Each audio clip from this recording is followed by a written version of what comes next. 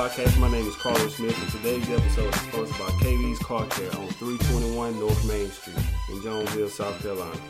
They offer a hand car wash, vacuum, a clean interior. Coming soon, full detail will also be available. While you wait on your vehicle, customer seating is also available, as well as a dining area. They're open Tuesday through Saturday from 9 a.m. to 5 p.m., so make sure you stop by. Also, today's episode is sponsored by Big Ben's Desserts on 297 Spartanburg Highway, Lyman, South Carolina. So thank you guys for sponsoring this episode of the Cross the Line Podcast. Today we are once again in Greenville, South Carolina. We have another very special guest with us. If you watched the interview a couple of weeks ago, we had a son, Jared Smith, on, entrepreneur. Now his lovely mother is on, Miss Alicia Davis, the owner of Royalty Styles and Haircare. How are you? I'm fine, thank you. Oh, thank you for having us once again in your building again. I enjoyed our conversation off air, so I know people will definitely enjoy it. And like I said, I was glad to know that you watched the previous interview with your son and you enjoyed it that much that you wanted to come on and share your story. Yes. So I appreciate that very much. So starting out, actually I want to talk to you a little bit about his book as well, because of course you're his mother, so he had you in the story as well. So what was kind of like your initial reaction to the story, to the book? To the book? I absolutely love it. I had no idea that he was pouring that much thought into writing. Mm-hmm. And he only mentioned to me twice out of the 3 years it took him to write that book. He said, "Mama, I'm writing a book." And he mentioned it again like a year before it dropped. And then on New Year's of this year, he posted online that he was dropping a book. And I'm like, oh my gosh, he really did write a book. Mm-hmm. So I was just full of joy. Right. And I told him, like, right at the very beginning of our conversation, I said just one of the things a couple of things I took away from him. I said, man, I could tell that I could tell that he was very big on Jay-Z because like the quotes that he would use. And then also I was like, your mom, she's like the real MVP because she really went through a lot and she still held it down the best that she could to provide. And the stuff that he put in, I was like, man, it was very deep. It was touching. So it's like I said, I'm happy to have you on today because like, man, the stuff that you did to try to keep everything together, like it's tough. But look at where you are today. So it's definitely a beautiful thing. So for people watching, I know you said it earlier. You tell me off camera, like you're originally from Jonesville, right? And how was your childhood like? You know, just from the story and everything that was put into that book and everything. I want to ask you, since you're here, like what was actually like your childhood like? Well, my childhood wasn't easy. Didn't have a silver spoon in my mouth whatsoever. Mm-hmm. We came up in a small town called Kelton. It was a lot of violent and drug related area. Mm-hmm. So of course, growing up in that type of establishment and it getting beaten in us as kids, all we saw was violent and drugs. It poured in. The energy ended up getting into me. Mm-hmm. So I ended up becoming violent and just got there fighting a lot and drinking, and it felt like that's all I knew. And so at early age, at 16, I had Jared, and then a year and 8 months later, I had his sister Taisha. Well, by 18, I had both of them. Mm-hmm. And I started getting mad at myself, like, okay, I kept looking at them. I'm like, I got to get them out of this environment. I was raised up here, and all I saw was violent and drug. I refused to bring my kids up in this. So mm-hmm. That's what made me put my best foot forward. Thank God for my mother, because she actually put in a transfer. She was working in Chester, South Carolina at Springs, and she put in a transfer to go back to Georgia. My mom is originally from Augusta, Georgia. Okay. So she, after my grandmama passed, that's all she had, plus a sister, she was determined to take us back to Georgia.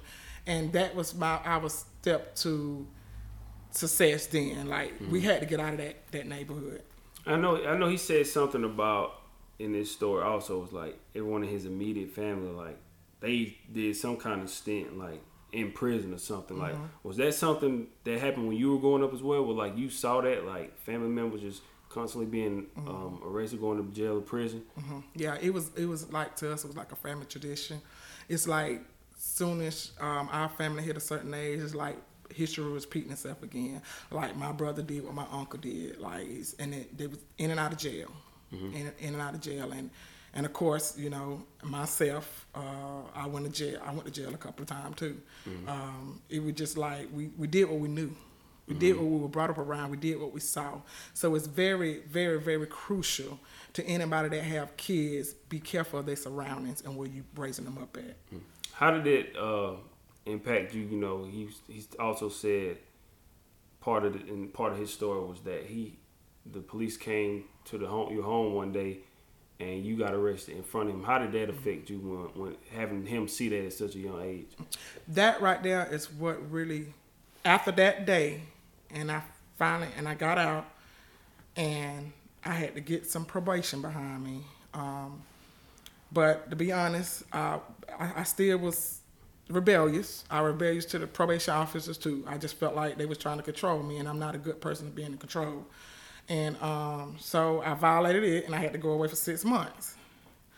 When I was away for 6 months, I'll never forget that day that I dropped on my knees and I cried like somebody beat me. And I said, God, I can't do this. I can't live this life by myself. I need you.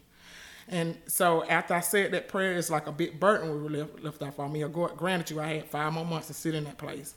But every day I was sitting in there, I was writing of what I was going to do for me and my kids when I got out. And I meant it from the bottom of my heart. I was determined to make that change. And one of my strongest prayers was, God, get us out that neighborhood. Please just move me out this neighborhood. I don't want to raise my kids there. So when I came home, it was Valentine's Day of 2000 when I came home, and my kids didn't know I was coming home that day, and I was standing in the door and they got off the bus. And when I saw the joy in my children's heart, I said, then it was time for me to change my life. I was done with the streets. I'm not going back to jail to leave my kids for nothing. And from that day to this one, and I thank God, I have never been in trouble again. Did you have anybody growing up that was trying to, I guess, point you in the right direction, and you were just at a point where you didn't want to listen, or did you feel like you didn't really have any kind of like support when you were growing up? I had support. Don't get me wrong, but the way they try to give you advice, it was kind of aggressive. It was like cussing you out, giving you advice. Be this. MF for this, giving you advice. So when you start cussing at me and hollering at me, I just shut myself down. So I wasn't taking advice. Now, granted you, as I got older, what I did, I analyzed what they were saying. I said what they saying wasn't wrong. It's just the way they was delivering it to me. So I did have guidance, but, you know, as coming out of a violent home, too. We came out of a violent home, watching my dad jump on my mom. I just felt like I would just shut myself down every time you cussed me out. So I just went left and tried to find my own way in life. And a lot of times when you see stuff like that at home, you can see how it kind of impacts kids when they go to school, whether they want to take their frustration out on other kids. Did you have any kind of like anything like that going on as well? Like if it bothered you had a hard time focusing because of stuff that was going on at home? I did. I could barely focus at school, and when I did go to school, I felt like I was just angry. I came up with this bad anger in me because of getting woke up out of our sleep 2-3 o'clock in the morning in the living room, hearing my mom scream, daddy jumping on her, daddy hitting in the head with iron. I mean, we came up in that. So again, I took a lot of my frustration out on people at school, and that's how, and in the community as well. So that's why I had this name of Alicia Fight. She loved to fight. She loved to fight. It was just in me. And like I said, that's why I think it's important. As far as like teacher-wise, they need to kind of like understand be more compassionate with the kids, because a lot of times they just want to just label these kids as troublemakers, a problem. They're not really figuring out what's really going on with kids, because a lot of times it is the stuff that's at home that has that impacts these kids a lot. And you know, a lot of times teachers don't take the time to get to the root of these issues, which I understand they have a lot of kids to tend to, but sometimes it's those few that they really need more attention than the others because of so much stuff that's going on. But did you, with your children, did you try to, of course, like we said, sometimes it's a lot about how you talk to people. They can rub people the wrong way sometimes. So for you with your children, was it something you try to be mindful of how you spoke to them when you raising them? I did. So after coming up from parents that was controlling and cussing you out and telling you to do stuff, I reversed that. So what I did when it was time for my children to do chores, or if I needed for them to do something, versus coming there screaming, telling them to do it, I always asked them to do it. And then I ask him, like, after 2-3 times, like, all right, I want to ask you again. You know, so I start humbling myself, and I start approaching my kids in a totally different way that I was approached coming up. And I see a big difference, too. I can see a big difference. My children are not perfect, but I can see a difference in them and the way I came up. I want to go a little bit, jump ahead a little bit more when you was talking about, you know, that point where your children, when Jerry saw you get arrested, and once you got out, you of course you prayed to God, and you said once you got out, you were gonna change things, and you decided to go to Florida. How was that initially? Like, was it just like spur of the moment, or was it planned out when you decided to go? And how did family receive that when you said you were leaving? Okay, well, after praying, like I said, my mom, she ended up, my grandmama had just died of January 2000, and I came home on Valentine's of January 2000. So my mom had told us about a couple of years before that. She said, if anything ever happened to Janie, which was our grandmama, she said, we're going back to Georgia. And so my mom she really didn't say nothing to her. She just came home to me one day, because at the time my mom was staying with me. Because when I came out, I got my own place, and my mom was staying with me. She came in the living room. She said, okay, I got my job transferred to Georgia. You gone. The first instinct, I ain't going on Georgia. I ain't going down there. That's the type of mentality I had. And then when I laid down and tried to go to sleep that night, it's like God started like poking his finger, like, you prayed to get your kids out from up here. Here's your opportunity. Go. So then when I got up that next morning, I told Mom, I said, Mom, I'm going. And so it was her changing her job. She asked for relocation for her changing her job to Georgia, and I followed her with my children. Oh, so she came with you? Yeah, it was her move, and I went with her. Mm-hmm. Oh, how did it feel to have your mom? Like, do you feel like you could have made it alone if you had to, or were you just hoping and praying that she was gonna come with you? Well, I was determined myself to go on anyway, but I just didn't even know where to start. First of all, at that point, I had to even go back to get a GED to even get a job. You see what I'm saying? But my mom was faithfully already working, so it was easy for her to put in transfer her job. So with her coming along, and because I'm still at home trying to figure out, okay, how I even gonna do this? I just want to get off and up here. Right. And just so happened, like it was great that her job transferred her without a shadow of a doubt. It was like 2 weeks after she told us she had 2 weeks to get down and get moved, and out of nowhere we packed it up. Yeah. And we moved. There's so many times this is like really just about stepping out on faith. Like you don't. It's like I read so many times from a lot of different stories and people saying it's like it's not for you to figure out how it's going to happen. You just need to go and do it. Like don't worry about how it's going to happen. Exactly. Just know that's what you want to do. Then just take that first step, and everything will work out. And something else from the story, it just felt like just reading this story also was like you were just so independent, and it feel like he said even though you struggled, you worked hard, you didn't really want to ask for help. Why were you so bent on like being independent and not asking for help? Okay. After being with their father for 8 years, he wouldn't allow me to work. He did everything for me, but he was 10 times controlling. He became abusive. So now I'm seeing myself going through what my mama go through. He wouldn't even allow me to work. When I did try to get a job at Hardest, he came and showed out one night, and I lost my job. So it was like I was scared to go try to get a job somewhere because he's going to come and embarrass me and I'm going to lose it. So what happened was he took care of us. He kept a roof over our head. He took care of me and the kids. He paid all the bills. But when I tell you it was mental and abusive and physically, stress came behind it because I had to get jumped on and get told what to do all the time because he was the bread maker. So after getting out that relationship, and of course I got in that relationship with him young, and I had 2 kids. And after I finally got, and it took about 2 years before we left and went to Georgia, something happened in his life where he had to leave for 2 years. So that's what started separating us. Right. So shortly after he got out, the move came for us to go to Georgia. So I made in my mind then, I refused to let another man take care of me. I refused it. I said, it's no way. I said, if I can't beat them, meet them halfway and help them, I don't never want no man ever doing nothing for me like that again, because like I said, it was a lot of mental and physical abuse came behind it. So that would push me to be so independent. And it was hard for me to go out here and ask anybody for anything because I was scared if I asked anybody for anything, they're going to make me feel like I owe them something.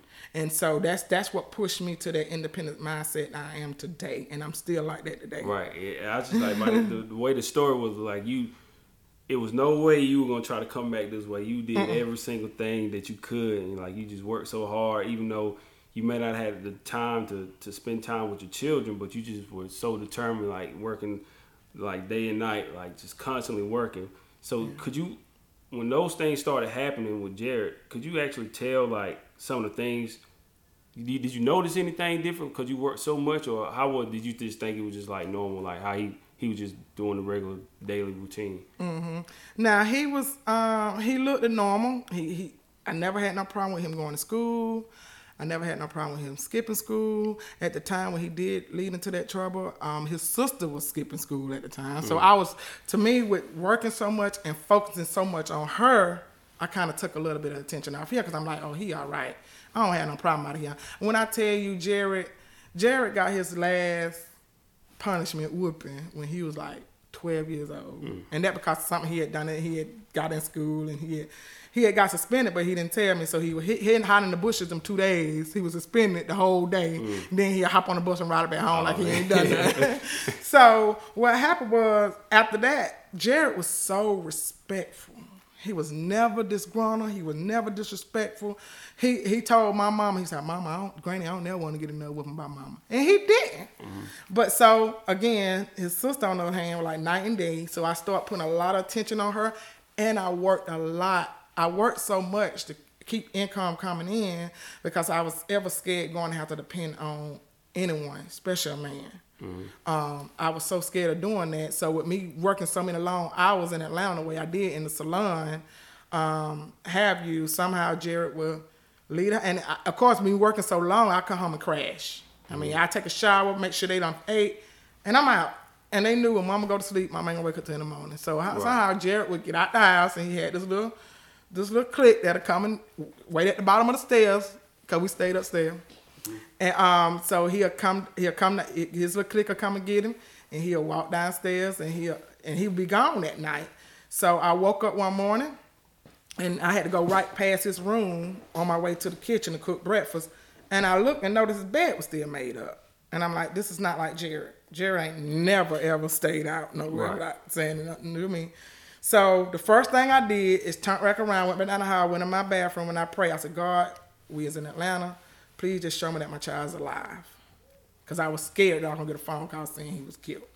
So I got up, and of course my nerve was still shocked. And I finally got a phone call from one of his friends about 10 o'clock and telling me what happened. He had went to jail that night before. So that's why he didn't make it in that night.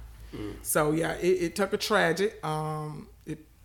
Stress came in. My hair started thinning then. So I was just shocked of what he was in there for. I'm like, my Rock did that, you know. So yeah, it was a big shock. It was a big shock. But I knew deep down inside that I said, okay, he had to be a leader somewhere because I don't think this is something he would just went out and done himself. Do you remember kind of a little bit like what your first conversation was with him after he got arrested? Like, do you remember kind of like, not word for word, like exactly what you said to him, but do you remember kind of like how that conversation went? When he first got arrested? Yeah. And you first talked to him since being arrested and everything? Yeah. The first thing I asked him, son, what made you do that? I said, what went through your mind? What made you do that? I don't know, Mama. I don't know. I didn't know. At first, he didn't want to take accountability for that he was involved. He was like, well, Mama, I was just with some group of guys and we was coming out of the store, and after I know the guys that I was with, they pulled out a gun at these Mexicans and they robbed them, but I was with them, so I had to go to jail with them too. Well, kind of find out he was involved. Kind of find out, I think Jared tried to take a little road of joining the gangs. He also mentioned that the reason why he joined that gang because he felt like he had that, and it was brotherly, fatherly love that that he didn't get. So joining the gang, they make him feel like he was loved. Part of the family. Yeah. And he said, Mama, it wasn't hard to get out. Like, you had to do crazy stuff like that. Initiation. It ain't hard to get out of the gang. Did that make you feel to a certain extent like maybe you failed as a parent, or were you trying to figure out like what went wrong for you? I did. And that's when I started realizing, okay, for number one, I worked so much, and he would basically the head of the house. He'll tell you he was the man of the house because he took care of his siblings. So when he did decide to go out at night with his friends, it was always about 9, 10 o'clock at night. He done took care of the siblings while I was at work. He even cooked for them, and he'll make sure they was taken care of. And then he went out at night. But see, then I started thinking, I'm like, okay, you just working too entirely much. Like, okay, I get it. You know, I need money, but it's something I got to do to make sure that I can really watch these kids. So that's when I start putting a plan together of being a business owner one day where I can set my own hours. Right. I know earlier you saying also when you got to Georgia, you mentioned about the salon. How did you actually get into doing hair? Like, what made you want to do it? Well, I started out in Kelton doing friends and family hair.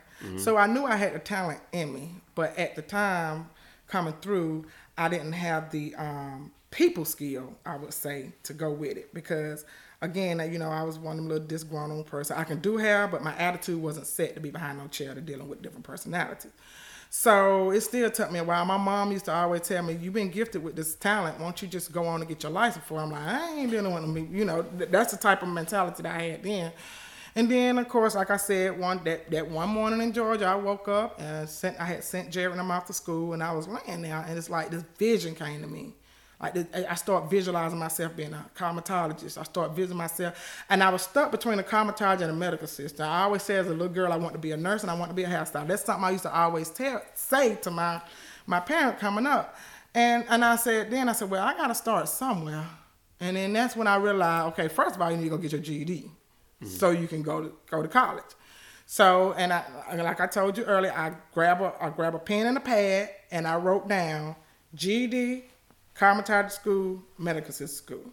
It took me 3 years to accomplish all three, and every time I accomplished something, I was scratching it off, and it was making me more, I was happy on the inside, and I started believing in myself more, and I knew then, you can do anything you put your mind to. So. And doing the hair, how was that when you got your first gig? Was it like excitement? Did you realize then that was your true passion, or did it take you time to finally realize? Because I know you say you worked a lot of hours, but when was that point for you that you knew that like that was like your true passion, your calling? Because after hair, I still was indecisive. So, like I said, I did medical assistant. I was a pediatric nurse in Toccoa, Georgia for 2 years. And so what I did, I worked at the doctor's office Monday through Friday. We got off at Friday at 12 o'clock. And then from 1 to 7 and from 9 to 5 on Saturday, I still worked part-time in the salon.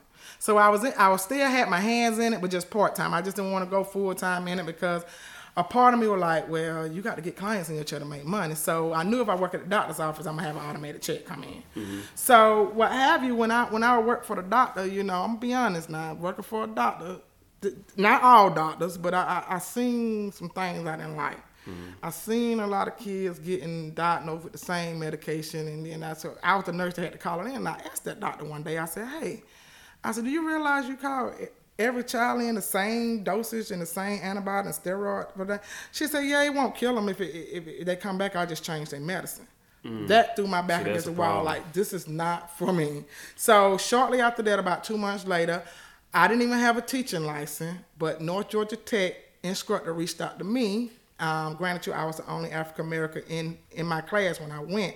So when it came to the African American styles and braidings and stuff, I actually got up and help her with the class. So she reached out to me. She was like, hey, you want to come be my assistant, and we'll send you back to school to get your instructor license. I'm like, who, me? Never thought I'd be a cosmetology teacher. So then I went in, I did that for like 2 years. And of course, back then, 2000, I think that was like 2008, and they started cutting back on hours. We had the recession. So 2010, we ended up moving here, and I realized I got my cosmetology license. So, and I went on and pursued my dream in teaching. So now that I teach, and the more I got to teaching hair, the more I realized hair is for me. This is my calling, and this is my passion. So when you were in Georgia, you kind of, you kind of somewhat, I guess you were working for somebody else at their salon, and then once you finally came here, that's when you went into it on your own and got your own salon? Well, in the beginning, when I first finished school, I started work inside of Walmart in Toccoa, Georgia. I left Walmart, and then it was a beauty supply store that had its own one-chair salon in the back. And actually, I worked for myself. I was an independent contractor, so I just rented that part out for us. So my originally named, I originally started out with a Special Touch Salon. I originally started that in 2005, working in the back of a beauty supply store.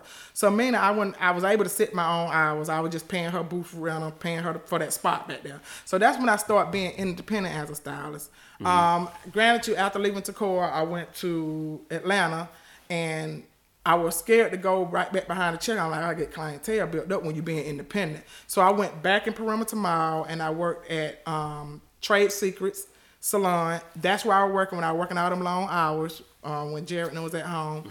And so I worked that until I was working it, but it's like, it seemed like the more money I was making, the more I was spending out, because like I say, Jared started getting in trouble. I had to pay lawyer fees, I had to pay ankle monitor fees, and so it was that, to see him go back to jail, getting lights cut off, cars going back. It was just, I mean, I was a hairstyler, but I was working for another company where they take 50% of your check, so I really wasn't seeing all my money that I was making. Right. So I had to bring home half of what I made, and I had to make do what I had. So when we moved here in 2010, I opened up Special Touch Beauty Salon in Spartanburg, right there on Magnolia Street. I opened it up. Granted, the building itself wasn't up to par. It could have been condemned at any time. It wasn't, the circuit breaker wasn't electrical fit for all the appliances you have to run in the salon. So I closed that one down in 6 months, and I said, well, if I'm going to open up another salon, again, I always put my mind on what I want to do. I said, but this time I'll open in Greenville. So to make a long story short, after working for somebody, and see, anytime you work for a salon company like that, they're going to get a percentage of your check. Versus you knowing that you can make good money doing hair, but you either want to booth rent or be independent.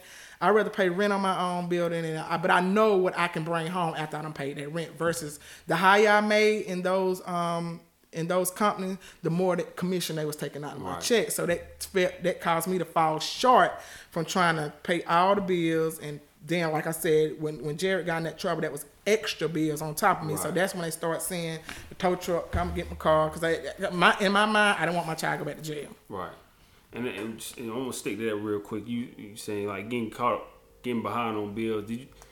How was that kind of like? I know that could be tough, and I pray I never have to be in a situation like that. Did it feel like you had a point where you had to make a decision between paying bills or keeping your child out of jail? Like, what was that like? Trying to do both, and then of course, I know he mentioned in the book, kind of fell behind a little bit, so he ended up going back. But what was like that decision, like trying to pay the bills or like seeing your son lose his freedom again? Mm-hmm. So that second time he went back, I just couldn't do it no more, because at this point I had to pay the light, I had to pay the rent. I'm like, I just can't pay, baby. I just don't have the extra. Like, I would literally paycheck to paycheck. So that last time he went in, came out, they took the monitor off his leg. So he hadn't been found guilty of anything of the crime. So I knew, my sister reached out to us. She like, hey, why don't y'all just come back here? The last thing I want to do is come to South Carolina. But, I just felt like we were put in that position to shift the atmosphere. Mm-hmm. So we did. We moved back to South Carolina, and again, he had to go back and forth to his court dates and stuff. And finally, he got it. He got it where he ended up with probation, but they was able. We told him our situation, like I just couldn't afford to keep. Like literally, I was to the point that I was getting evicted, and my sister said, "Come, you come with us." Either dad, we tried not to come. We even called ourselves gonna go to a shelter one day. We went one day, and Jared was 18 years old, and I always had my 4 with me, and they messed around and split him in a men. And they separated us. So I'm like, no. That next morning I got up. I said, okay, we're gonna take my sister's proposal, and we going to South Carolina, because they separated us. When they separate me from my kid, that was a done deal. Yeah. And it's like, but it's good to, it's one of those things sometimes you kind of have to, let's say, pride or whatever. You just kind of have to, sometimes it's okay to ask for help. Mm-hmm. Everybody needs help at some point in time. So I know you didn't want to do it, but when you finally came back, was it like a bit of a relief? And like, did you move to Greenville once you finally came back? Or Spartanburg, Barton Springs. Spartanburg, okay. Did you, I know we talking about everything in the past, did you have kind of like a little bit of resentment towards where you came from, or do you try not to go back there, or do you try to stay away from it? How do you feel about where you're from now? Yeah, I did. I had a lot of resentment because I had a lot of literally right before 1 year. No, it wasn't even 1 year. It was actually a week before I had to leave and go to Columbia for 6 months. I had got raped in Spartanburg, so I had trauma. And I knew the guy that did it. So I was traumatized. And I said, with my mindset, I can't go back down there. If I see him, I'm probably gonna hit him with the car. I'm gonna do something. Mm-hmm. So that's what kept me not ever want to go back down there. And now I'm all right with it now, but I just won't want to live back down there. Right.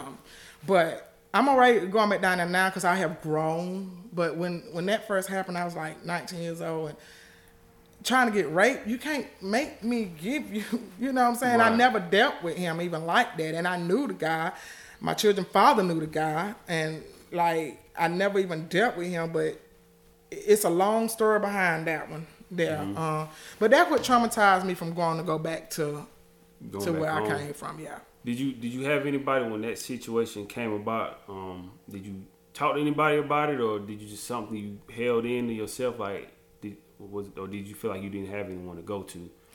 Well, I feel like I didn't have anyone to go to because of people had already kind of labeled, stereotyped me as a younger person because I had children younger and I was this little disgruntled person. Like, oh, she got what she deserved, that type stuff. Even my own family. I mean, telling me stuff like that. So I felt like I really didn't have nobody to go to. So, granted, when I got to Georgia, it seemed like I had people that had an ear and a heart that would listen to me and listen to my story versus the people where I came up from. Because everybody looked at me like, yeah, whatever, you got what you deserve. Right. And a lot of times those people that you don't even know can be your biggest supporters and help you out the most. How was your relationship with family now to this day? We are a lot of close because now we know our limits with each other. Like sometimes we know now when to give each other space. Mm-hmm. You know, it's better. It's a whole lot better. We have family gathering a couple times a year, but we space it out so we can enjoy each other when we do. Mm-hmm. But prior to that, it was a lot of bitterness, jealousy.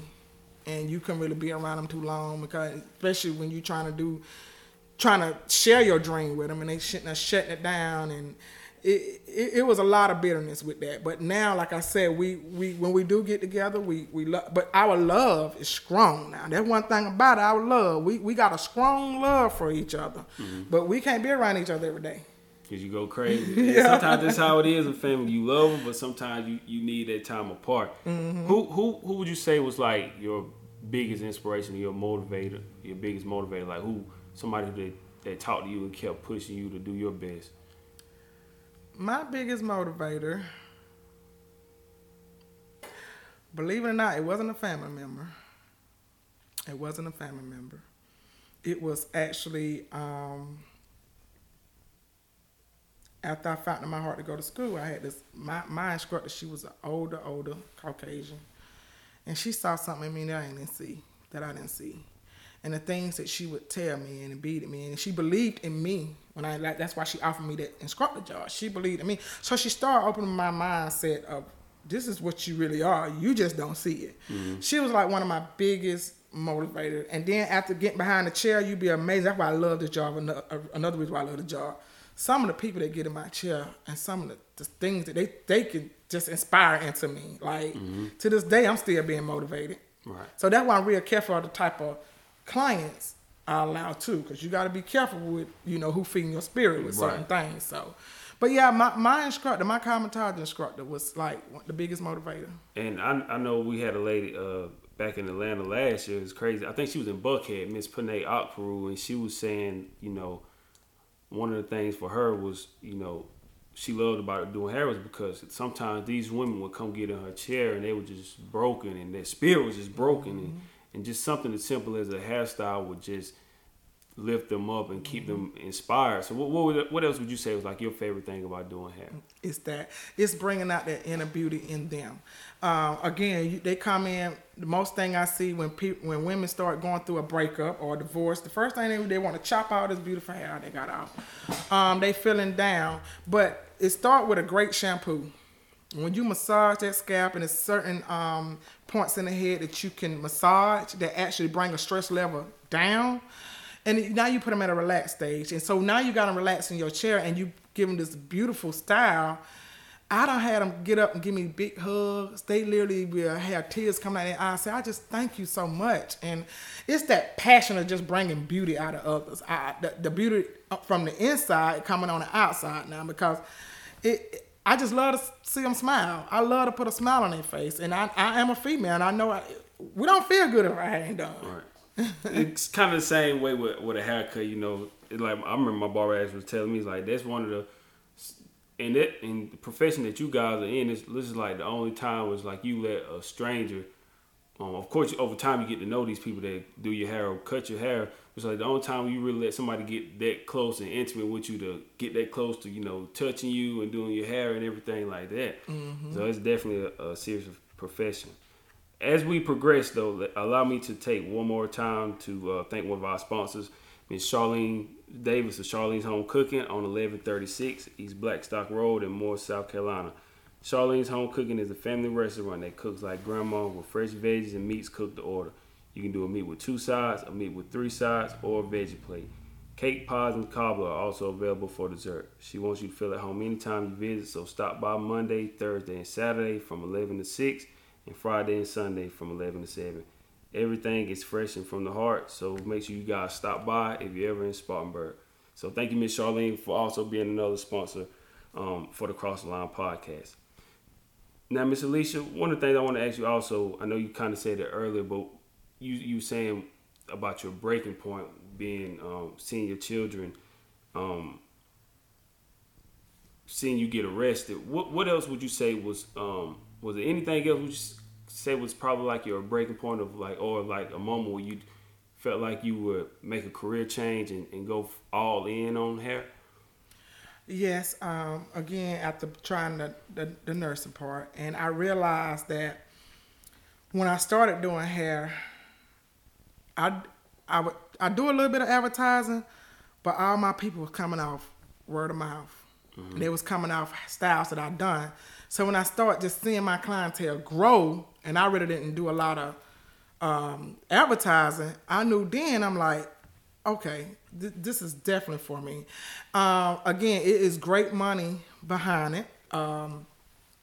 But money gonna come to you when you got the passion for it. So hair is just my passion. I absolutely love it. But what got me to a really breaking point after doing hair 20 years, and now that I'm middle-aged and I see a lot of my middle-aged clients coming in and their hair is thinning. So as a cosmetologist, I'm going to read up on product and like, hey, this product say it thickens your hair, it grows your hair. And it really don't work for a lot of people. It might work for some, but it don't work for all. So that's what really put my foot down and made me look into being a hair loss practitioner. Because not only do I love to style my client hair, but I like to save their hair. I like to watch their hair grow. I don't want, if you come to me and your hair's constantly thinning and I can't do nothing about it, and most people I hear them say, well, I'm gonna have to go to a dermatologist to see if they could.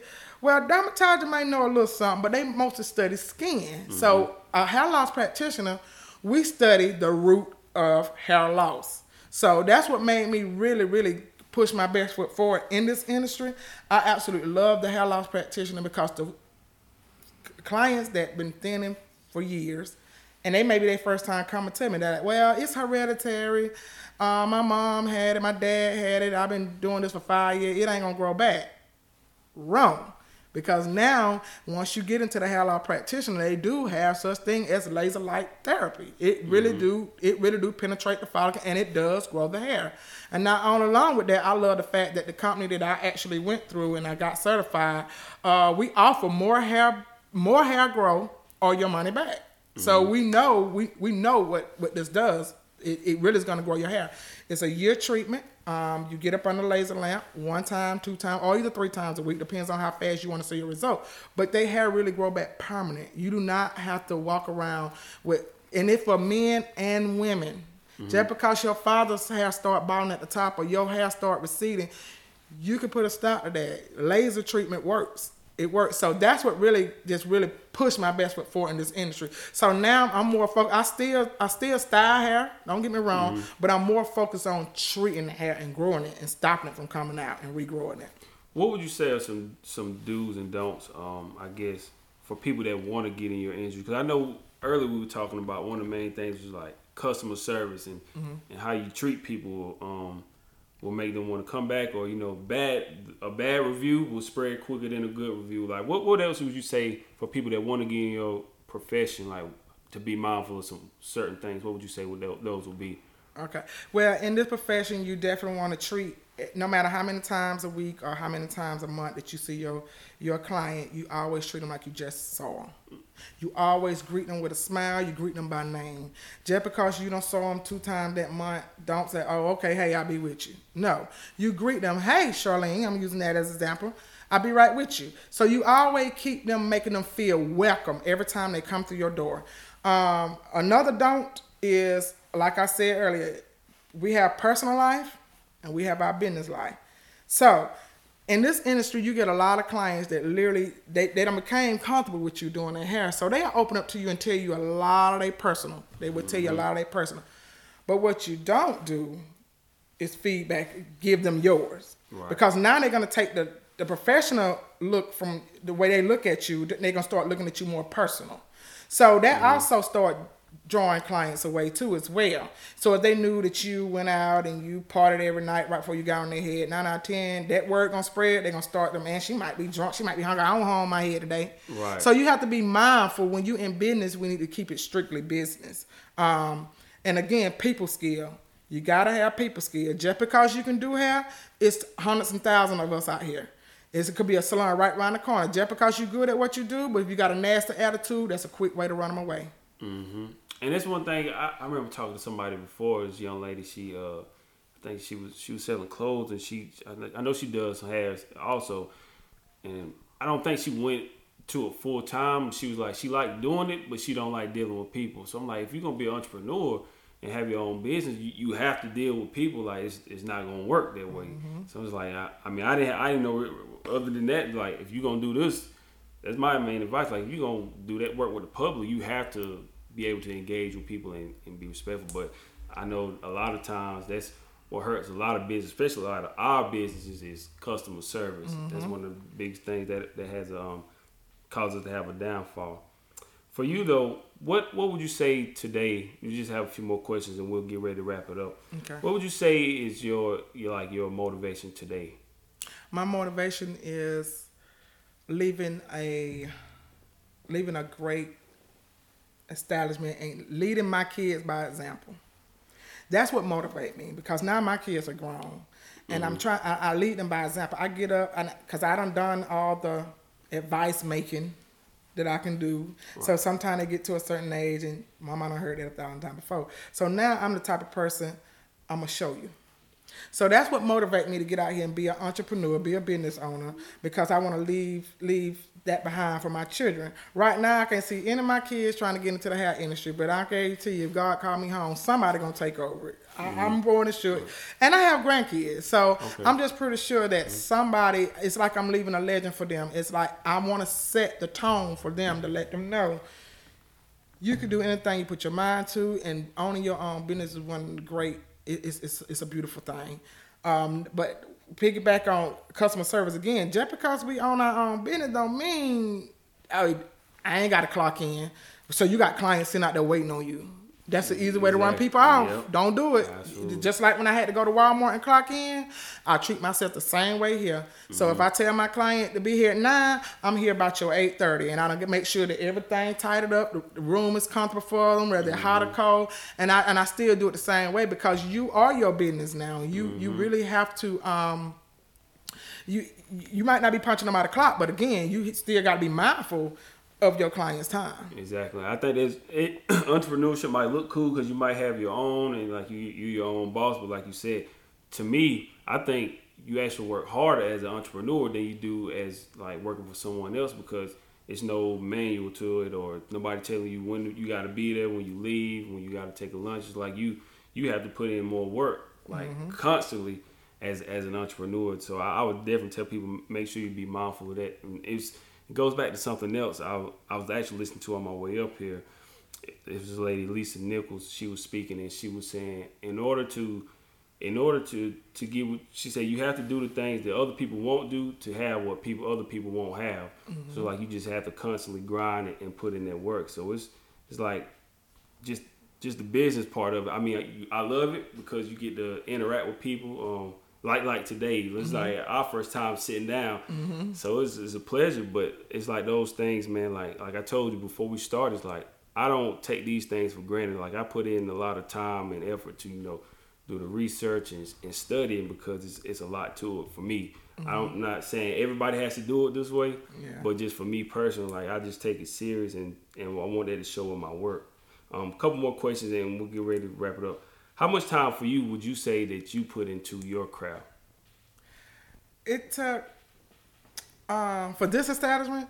Yeah, in total, just even today, like how many hours of work like do you think people should put into like just putting into whatever? Well, just answer it as a broad question, like how much work do you think people should put into what they want to do? Okay, well, you definitely want to anytime you get a vision, you want to plan and you want to implement it. So meaning I said, give yourself, once you come up with that plan, give yourself a year. Could be short term. Some people make it long term and 5 years. But the main thing is you come up with that plan. Now you got to feel, especially when you come into business, you got to feel like, okay, where the funding going to come from? Or what do I need to say to get this started? So it took me, what drove me to open this one is I was teaching at Virginia College. 2008, December the 5th, they came in and they said, y'all job in 2 days. Y'all won't have a job. We closing our campus. We lost our accreditation.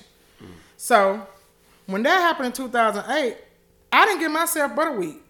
But I had been doing hair for a while, but I was over. So I kind of rushed into this one. So when I tell you I stepped out on faith, I stepped out on faith. So I said, you know what? I was over teaching. I said, I don't want to teach for another private school. I'm just going back behind the chair. Hair's what I love to do, and that's what I did. So I gave myself a week, and I started out on Lauren Road in a suite. And I was working at Amazon night shift. When I took a job at Amazon, working night shift, and I would go in there during the daytime, and I do a few clients trying to get my clientele built up.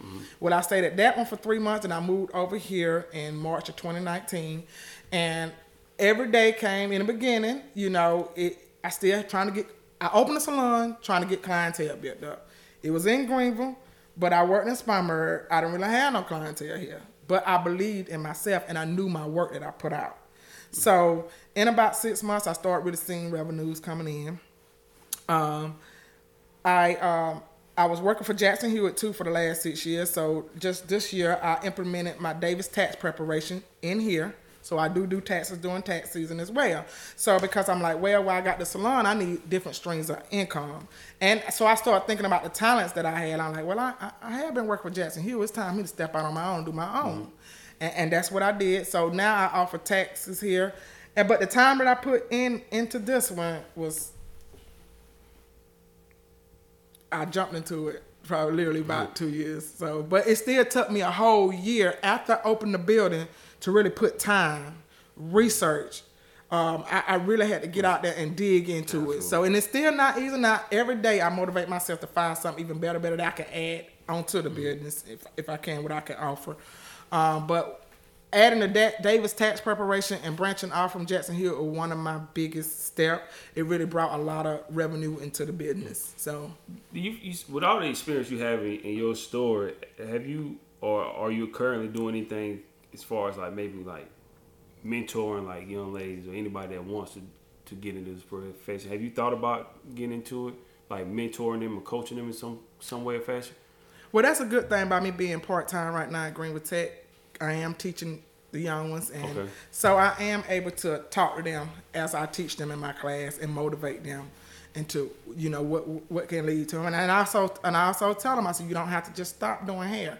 You can have other talent too as well. And so when I tell them what I offer at my salon, they were like, well, Miss Alicia, you just do everything. You do taxes, you sell jewelry, I said, listen, you can do it too. So they at the age of 18 to 21 maybe. So those are my I mentor them a lot. Every day, I'm only there 3 days a week at Greenville Tech, but when I'm there, I pour more than just hair into them. Mm-hmm.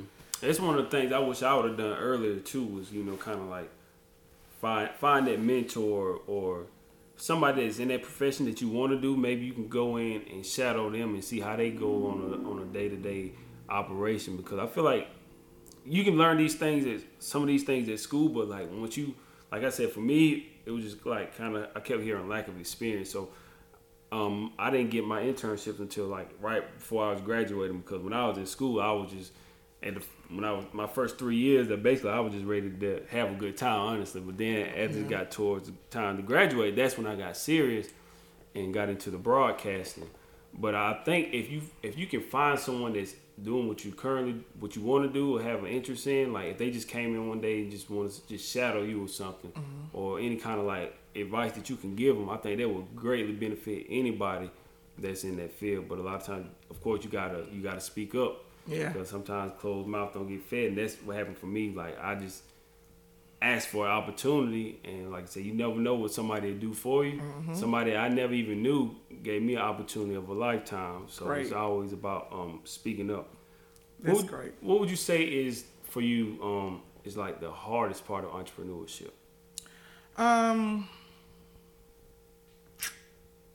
Well, in the beginning, it was more of just dedicating myself, because I did have that mindset like, well, I ain't got to clock in. I just go when I feel like it. So it basically just it was discipline.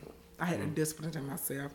Right now, the hardest thing for me now is I'm my own accountant and I run the business. So sometimes I get so wrapped up all month long doing clients, till I forget to sit down and do my QuickBooks for that month. So that's the most challenging part. Like I have to stay on top of my QuickBooks, stay on top of my revenues, my expenses, and it got to the point that I like, do I need to just hire somebody for this? But granted, I'm a tax preparer and I have a degree in accounting, so I'm like, I still could say I could still pour all the money into my own business. So that's the most challenging. Now, for us dedicating my time and stuff here, that's no problem. It's just trying to balance out being so busy behind the chair and taking that time out. And the only day I have off a week is a Sunday. And on Sunday, I just want to rest and eat. Mm-hmm. But Sundays is the day I have to take some time to sit down and do my QuickBooks for that month. Right. That's like one of the most challenges. I got to ask you this, because you've been through so much, and of course the journey is still going on. But how important is faith been in your journey? Because everything that you've gone through, you had to have some faith to get through it and just believe that. And like you said, you prayed to God to get you out of situations, and He brought you through it. But how important has faith been in your journey? It's very important, and I drill it like a drill sergeant in my children. When they come to me with a situation that I can't handle, I can't change, I guide them to faith and prayer. I said, because that faith and prayer open doors that you had never thought that were open for you. So my faith is so strong now till it's just hard for me to endure negative or to endure I can't do mentality. Mm-hmm. Because I know what God can do even if I don't see it. You know, so it's my faith is very strong. My final two questions: what would you say if you had to lay out your own personal blueprint for entrepreneurship? What would you say would be your blueprint?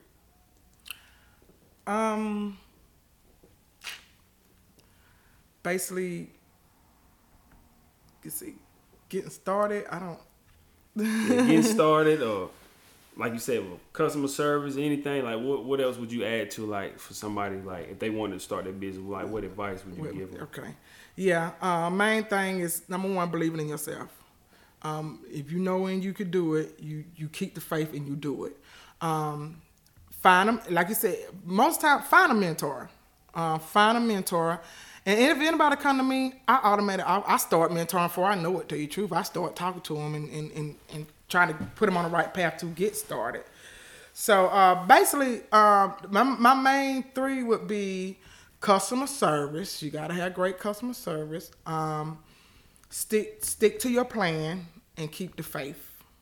Absolutely. And my final question that I've been asking everybody, I started this question when we were on when we started our tour, self-investment tour. So I want to ask you as well, what does self-investment mean to you? Self-investment means a lot to me. It feels good to see that, yeah, you invest in yourself, but then you give time and watch your money come back to you. That means a lot to me. Mm-hmm. I'm never scared to pay for something that I want to learn or something I want to do. And that was a perfect example in September when, like I said, I came to that decision where I couldn't help my clients no more how to help really grow their hair back when they going through immunity hair loss. So I looked at my bank account and I looked at the price of that school and I'm like, man, I ain't trying to pay that. But I did. Because I knew that now when my clients come to me and now they going through family hereditary or hair loss, I can treat you right here. You don't have to go to Charlotte. You ain't got to go to Greenville. You ain't got to run to a dermatologist. I invested in myself to get the equipment to be able to treat them right here. So it means a lot to me and it feels good. Absolutely. Well, Ms. Davis, I want to thank you for taking the time to open up your shop once again for an interview. I enjoyed it. It's great to hear your story. I know you got to be proud of Jared and all your children, how they turning out. Just your story was just inspiring to hear so much and everything that you've been going through. But definitely keep it up. We want to let you know we appreciate you for everything that you're going through. You inspired me just hearing your story. I really enjoyed it. Before we get out of here, can you tell everybody how to find you? Yes, I am located on 726 Lowndes Hill Road, Suite E. That's right here in Greenville. I'm located right next to the Prestige Barbershop. This is Love Plaza, and we right off 385 off South Pleasantburg. If you take 385 way coming in here, it'll bring you right to South Pleasantburg. When you get outside to South Pleasantburg, we'll make that first right at the light. And also, one more thing, can you, for anybody that's watching us in any field that they're in, they want to pursue their dreams or the job they're at, just give them a bit of advice that you have for them, words of encouragement. You could do anything you put your mind to. You are what you think. Absolutely. Well, thank you again, Ms. Davis. Hope you guys enjoyed this episode. If you didn't get a chance to watch it live, make sure you go back and watch it you can listen to it on Amazon Music, Spotify, iTunes, iHeartRadio, SoundCloud, Pandora, and also YouTube, and also on my website, carlosksmith.com. So hopefully you guys enjoyed it and learned something from this episode. Until next time, keep chasing your dreams. This is the Cross the Line Podcast. Thank you for listening. Thank you.